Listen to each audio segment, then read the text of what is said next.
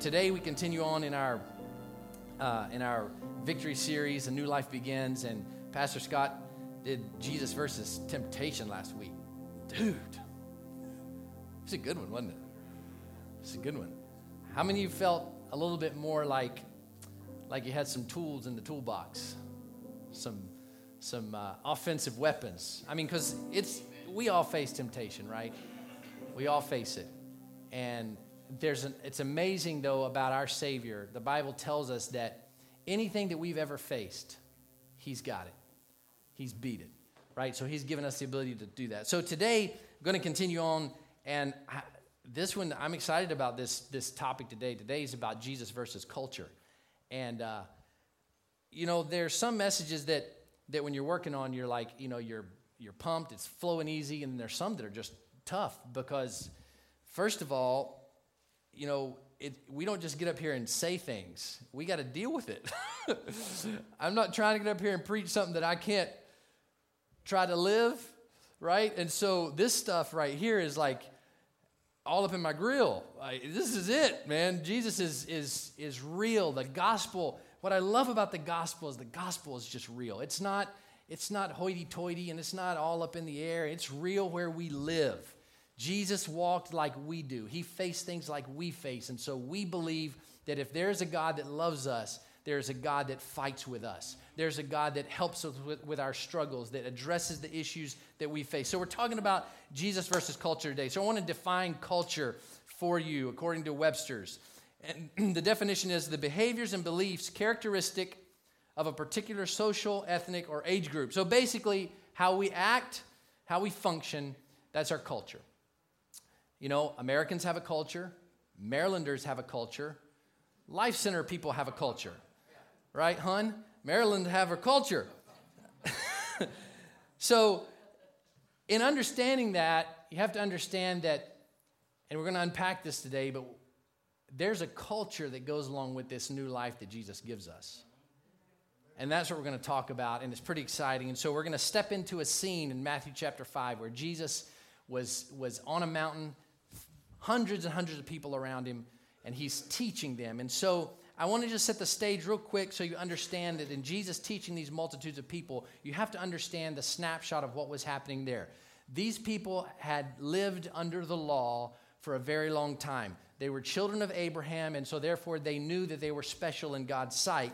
But religion had become so overwhelming for them. There were so many laws and regulations and rules and restrictions that it was very difficult for someone to live according to all the rules, and then for sure they couldn't have a personal relationship with Christ because there was no Christ at that moment yet, right? There had not been this humanity connection with God. That's what Jesus was doing when he was there. So when he began to teach them things, you have to understand that we know a lot more than they did. Right, because of where we are. There was a lot they did not understand. So when Jesus starts teaching them, the average person did not have a close relationship with God. They had to walk through this whole process. If they did something wrong, they had to pick out a certain kind of animal, go to the priest, and do this whole ritual thing. And if it didn't work, they had to do it again. It was hard to do. It was hard to do. And so when Jesus sits down and begins to talk with them in Matthew chapter 5 on this Sermon on the Mount is what it's called, he opens with, and I'm going to read 12 verses, so just hang with me. But he opens with what we call the Beatitudes, or it's these blessings that he's giving to these people, giving them an example of something different. So starts with Matthew chapter 5, verse 3. Blessed are the poor in spirit, for theirs is the kingdom of heaven. Blessed are those who mourn, for they will be comforted. Blessed are the meek, for they will inherit the earth. Blessed are those who hunger and thirst for righteousness, for they will be filled. Blessed are the merciful, for they will be shown mercy. Blessed are the pure in heart, for they shall see God. Blessed are the peacemakers, for they shall be called the children of God. Blessed are those who are persecuted because of righteousness, for theirs is the kingdom of heaven. And lastly, blessed are you when people insult you and persecute you and falsely say all kinds of evil against you because of me. Rejoice and be glad, because great is your reward in heaven. For in the same way they persecuted the prophets who were before you. Jesus basically starts off this message with lots of blessings. That's a great Sunday to be at, right? Great message to hear. He's starting off with a bang. I'm liking this guy's teaching, man. He's blessing me. I think I fit into a couple of those categories. I got a good hope ahead of me and a good future. I'm liking this. And then Jesus in his magnificent way, starts to break it down. He gets all up in the face of culture, and he starts to deal with things that are very contrary to their culture, both religious and natural. The culture that they were used to, Jesus is about to blow the bottom out of it. He's about to just wreck their world, and it doesn't just apply back then, it applies now. It's incredible. So let's fast forward as he begins to unpack this. In Matthew chapter 5, verse 21, he says, I'm going to start off talking about hatred versus love. I want to tell you something, and let's look at that. And Jesus says, you have heard that it was said to the people long ago, referring to the 10 Commandments, you shall not murder, and anyone who murders will be subject to judgment. Everybody say, yeah, I heard that law before. I got that. But, Jesus says, I tell you that anyone who is angry with a brother or a sister will be subject to judgment. At that point, he has to pause because the crowd starts murmuring. Like, oh, I don't remember hearing this one. Is this another law we have now? Is there something else we got to contend with?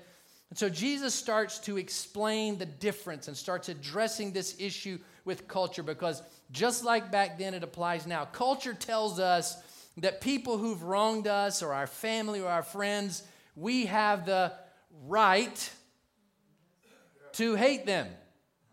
It's my right to hate them. You don't know what they did to me.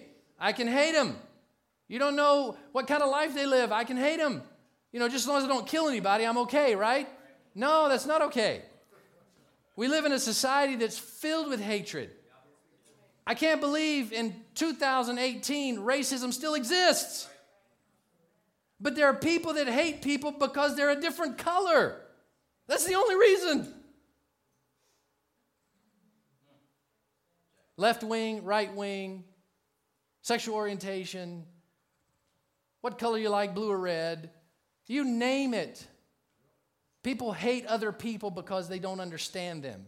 People hate other people because they don't look like them. People hate other people because they think differently from them. And so when Jesus is saying there is a law that says killing is wrong, thankfully that exists, but he says let's take it one step further because you'll be judged if you kill. But let me tell you, if you're hating on people, that same judgment's going to apply. See, what you'll understand when we start unpacking this a little bit more, you start to see that Jesus is taking this thing that they called religion from an outside action-oriented thing to an inward process that changes a man. I can probably live hating a lot of people and never kill anyone. Thank God. But what Jesus was trying to help those people understand, if you want to understand new life, if you want to live a victorious life, you've got to take it from your brain and get it into your heart. So Jesus is countering culture by saying hatred is the same thing as murder. And so he starts unpacking this, and he is just blowing these people's mind. He goes so far as to say, listen, if you're going to go to the temple, he's using what they understood, or if he was talking to us now, if you're going to go to church, and you're going to listen to the band sing, and you're going to lift your hands, and you're going to worship, he says, before you do that, if you're doing your mental inventory, and you find out, you know what, I just do not like Scott. You know what I'm supposed to do? Before I lift my hands and start singing about how lovely God is, I need to go and say, you know what, Scott, I just don't really like you. I probably need to get that off my chest. I probably need to square that away. He says, before you take your offering to the temple, find whoever you have an issue with and settle that issue. Because what he's teaching them and what he's teaching us is if you want to live a new life, you have to live it from the inside out.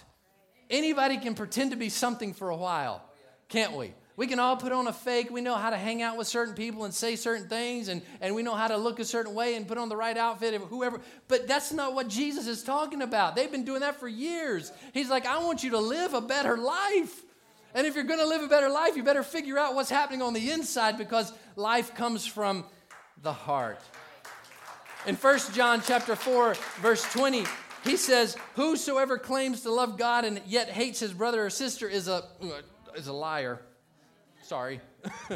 He gets all in your face sometimes. So there's no faking it here. Relationships matter. Here's the statement. The love we profess for God is best demonstrated by how we love others. The love we profess for God is best demonstrated by how we love others. So if you're one of those people that, you go into work and like, Jesus this and bless this and all this godly stuff coming out of your mouth, and you're like, I hate that dude over there in accounting. He's awful. Nobody likes accounting anyway, right? That's a mixed signal.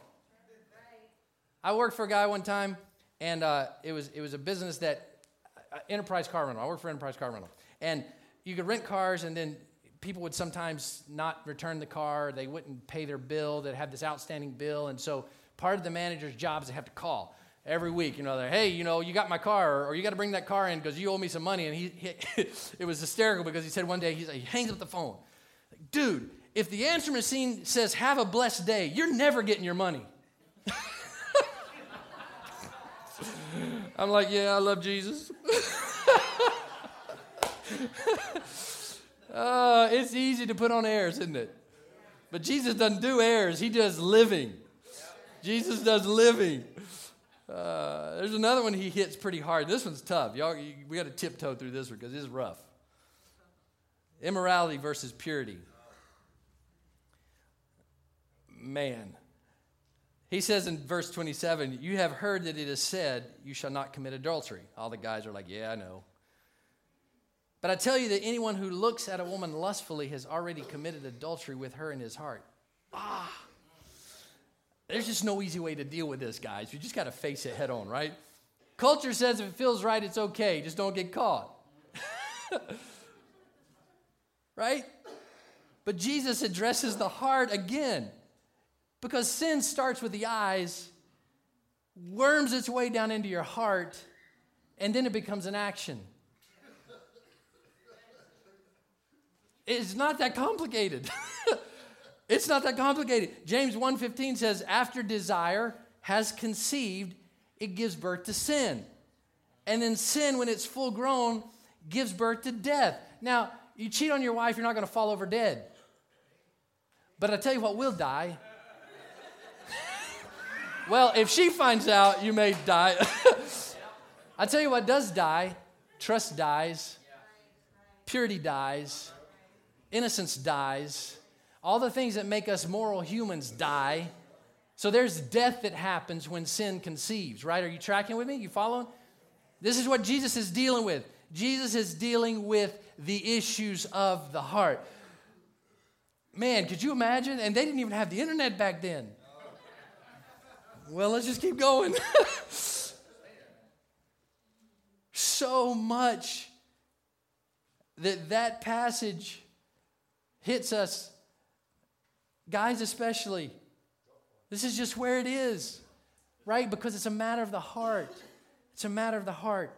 And then I love in verse 29 and verse 30, Jesus is like really getting into it now. He's like, listen, if your eye causes you to sin, just poke your eye out.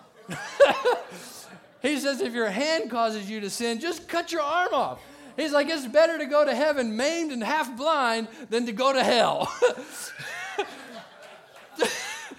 That's preaching, y'all. We have hacksaws in the foyer and sticks. Right? Come up for prayer. We're going to gouge your eyes out. You're going to make it to heaven. Clearly, that's not what he's talking about, is it? What he's saying is, you have to be aggressive.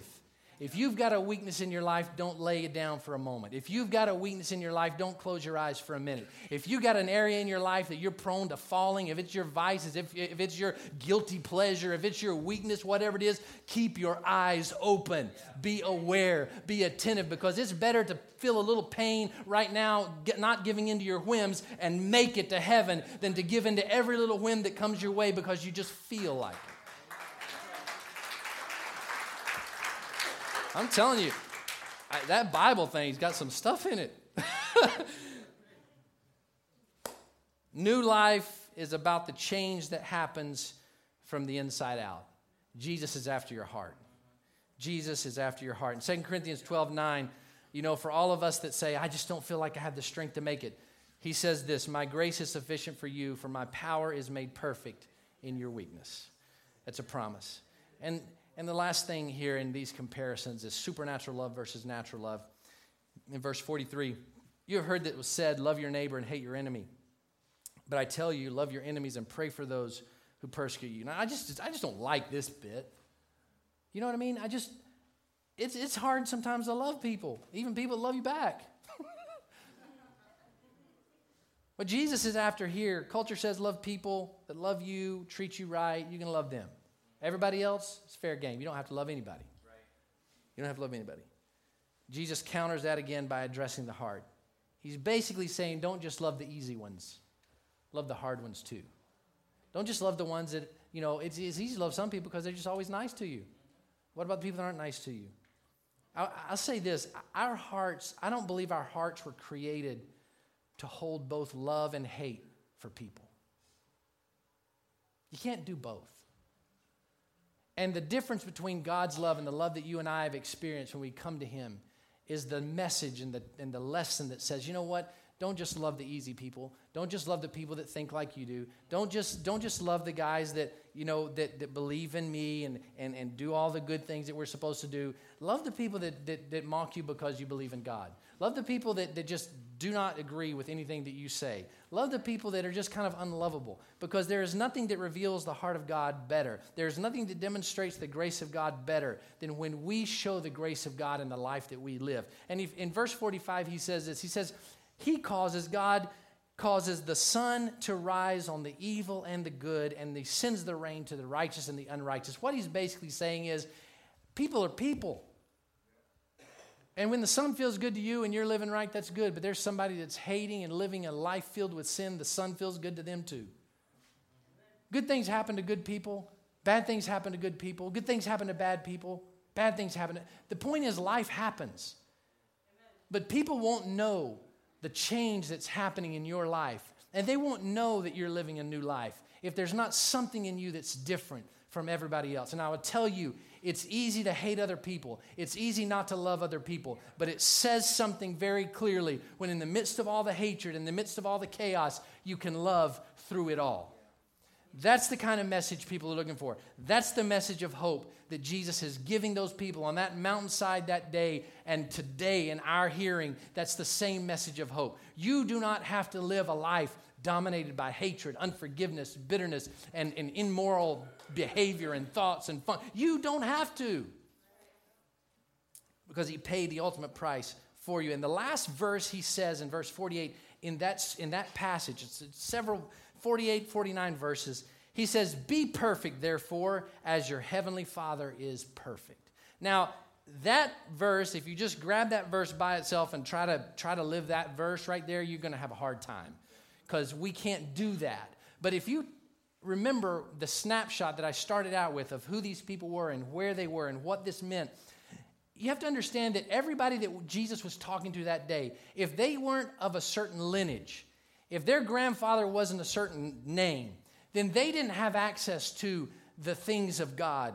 You had to go to a priest or a Pharisee or some religious structure. If you wanted to connect with God, there was a process you had to follow. So these people, they knew that they were never going to be good enough. Their salvation was doled out by okay, your sheep is good enough for a sacrifice, so you can live a saved life this year. Or whatever the process was, they didn't have the opportunity to just have a connection and a relationship with God. So everybody that was listening to Him knew, I will never be a holy person. I will never be a good person. I will never be a clean person, because I'm not of a certain lineage or of a certain tribe.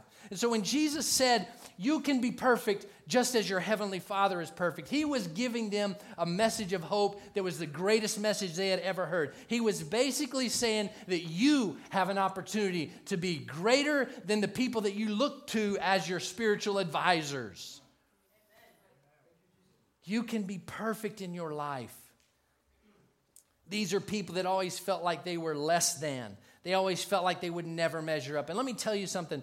Everybody in this room has faced that issue in their life. When we're talking about things of God, we never feel good enough. We never feel clean enough. I mean, Pastor Scott said it last Sunday. It's such a deception to think that you have to be good in order to come to God. It's kind of like doesn't make any sense. You come to God because you realize you're not good. And you come to God because you realize my good is just not good enough. And He's saying you can be perfect as your heavenly Father. Tell me how that works. And that's what he's talking about when he says there's a new life.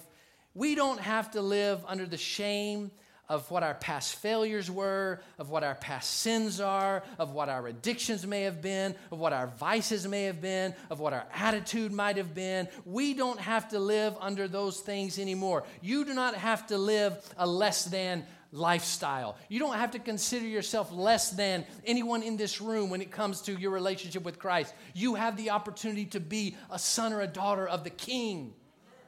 It's a choice that you get to make. You know, we live in a social media world, and we get to see the highlight reels of everybody that we think is so amazing. If I just had his life, then I would be good and everything would be great in my life.